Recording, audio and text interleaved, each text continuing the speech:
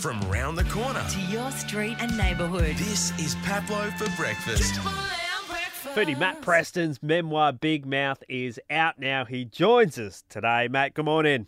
Pablo, good morning. Now, we know you, of course, from MasterChef, but this book, some amazing stories in your past. I mean, having a look through this morning, incredible sort of life that you've led, and we'll get into some of the good stuff. But what made you sort of decide to put pen to paper now and write the memoir?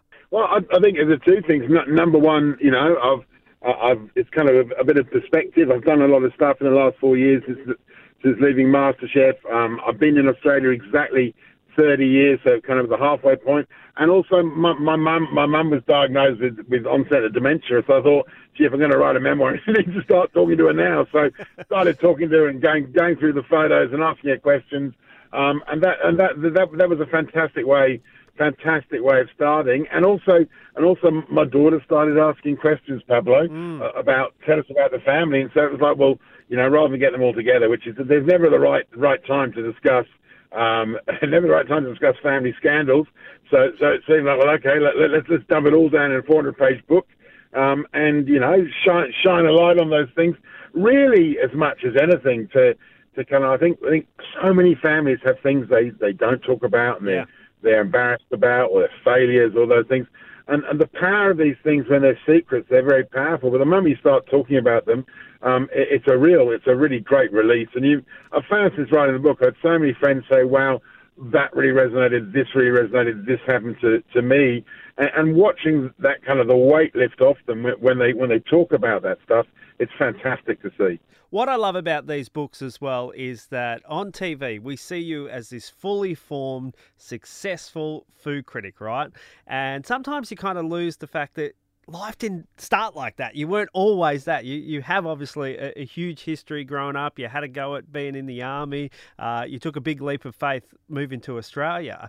I love that about these books because it gives so much more perspective than what we see on the screen. Well, I think we live sometimes under this perception that life is a steady upward rise. You start as a kid and you kind of go on and you achieve stuff, but it's not like that. It's a roller coaster ride, and hopefully, at the end you end up slightly higher than where you started out. But that's not really judged by your achievements. I think that's judged by how your kids turn out, whether they're happy. That I think probably is the best way you should judge people's success in life is the kids they have. And as you get older, increasingly that also becomes important. Your kids, but your family become increasingly the most important part of your life, rather than say your career or your own personal obsessions with trying to get your golf score down to under 30. What I love about you is that you're a person that loves to have a crack, right? MasterChef, Dancing with the Stars, Masked Singer, moving to Australia.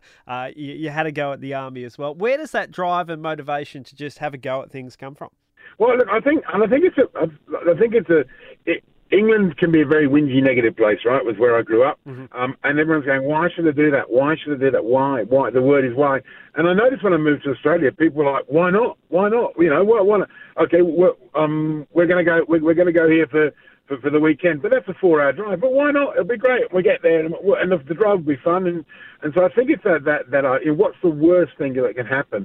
And invariably, the worst thing that can happen is a word that I think links in with this. It's this word of humiliation. Dancing with the Stars. I'm a terrible dancer, right? I'm a great on the dance floor 3 a.m. a couple of beers up, that kind of dancer. But that counting step stuff, I'm not very good at it. It's like, well, that's a bit scary, so let's do stuff that's scary. And what's the worst thing can happen? Well, it'll be humiliating, but I know what's the worst thing someone can say? You weren't a very good dancer. Well, I knew that already. So it's not like the judgment of others, whether they're a judge or the public's going to happen. And the amazing thing, I think, when you tend to either reveal stuff about failures of your past or you try something new, the actual thing you get is incredibly supportive. And I had this amazing thing of being in a supermarket. People just come up and say, "Good on you for giving it a go," and or things like, "Good on you for giving it a go. Now I'm taking singing lessons. I've decided to learn to play guitar," or there's this wonderful thing is that you can be really bad at something and really enjoy it. It doesn't matter whether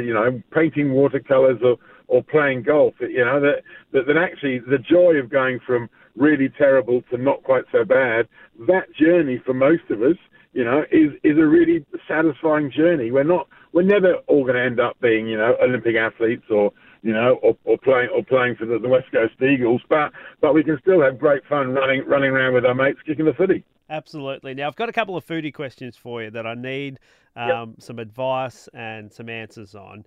Last week, the other day, we were debating this. Is it ever okay to take a chip off someone's plate without asking them?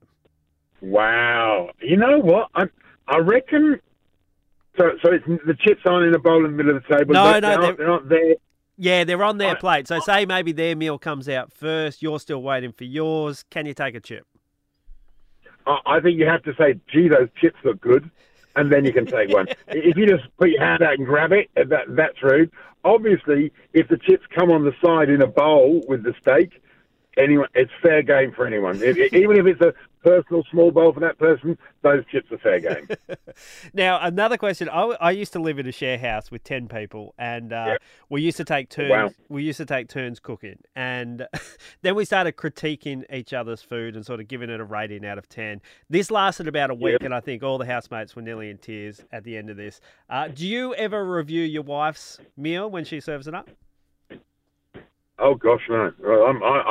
I've got a very strong sense of self-preservation, Pablo, and also, look, I think that there's something there. If someone gives you, if you go to a restaurant and they pay you, you can then have an opinion about the food. But if someone, out of the generosity of their heart, decides to feed you, you know, it's the old manners thing. Thank you. You always say thank you. You always say it's delicious, even if it's not. And you always sit there going, well, what a nice thing someone's done for you. So you always appreciate it. So I think that's, and especially with your mum, it gets trickier when you're in that situation when, say your mum makes a stroganoff and your mother-in-law makes a stroganoff, and then your wife says which one was better, and your mum's there. That's when it starts getting really challenging. Now, I know. Lastly, I know you're a football madman and you love your Chelsea team. I've just got to say, I'm a Tottenham man, a Tottenham supporter, and my goodness, over the weekend, what a disaster it was for us. Paolo, I'm gonna say it wasn't a surprise to me because Chelsea have had the wood over them, but I've got to say you were robbed. The first red card wasn't a red card. Thank you. I actually, and we've had such a bad season. We're not gonna challenge for any trophies, right? It's another disastrous year for Chelsea Football Club, and I've loved what Ange does. I've watched Ange's career. I've met him a few times at Victory. He's a beautiful human. We've seen him what he's done in the Premier League managing Tottenham. And I thought it was really sad that his amazing run was ended by a red card because they've been an amazing, entertaining team to watch. And when you compare the two teams, on one side you've got Chelsea, £1 billion spent on players. On the other side, you've got an Aussie manager that no one rated, and they didn't rate him when he went to Celtic, he did really well, and they didn't rate him when he went to Spurs. You've got an Aussie manager who spent he bought Maddison, a few other names. He bought those players very cheap. He's lost his major superstar, he's lost the absolute number one player from that club, maybe ever, and he's won. That's a real credit to Andy's ability to merge it, to bring a team together. And I look at Spurs and I'm jealous that you've got Ange. I think he's amazing, and what he's done is brilliant. And I would have happily, even though Chelsea fans are not fans of Fremantle versus West Coast type mentality, even though that I would have taken a loss. I would have taken a loss because when we get beaten by the likes of Brentford and these teams that really aren't as good. If I can bear that, I'm going to happily watch Ange take the 3 points of Chelsea because the team's playing so well. Matt, I could talk to you forever, but I know you got to go. Your memoir is out now, Big Mouth. Grab it in bookstores today. It's an incredible story of your life journey, your ups and downs. I appreciate your time today. Pablo, absolute pleasure. Thank you so much. The feel-good start to your day. This is Pablo for breakfast. It's Triple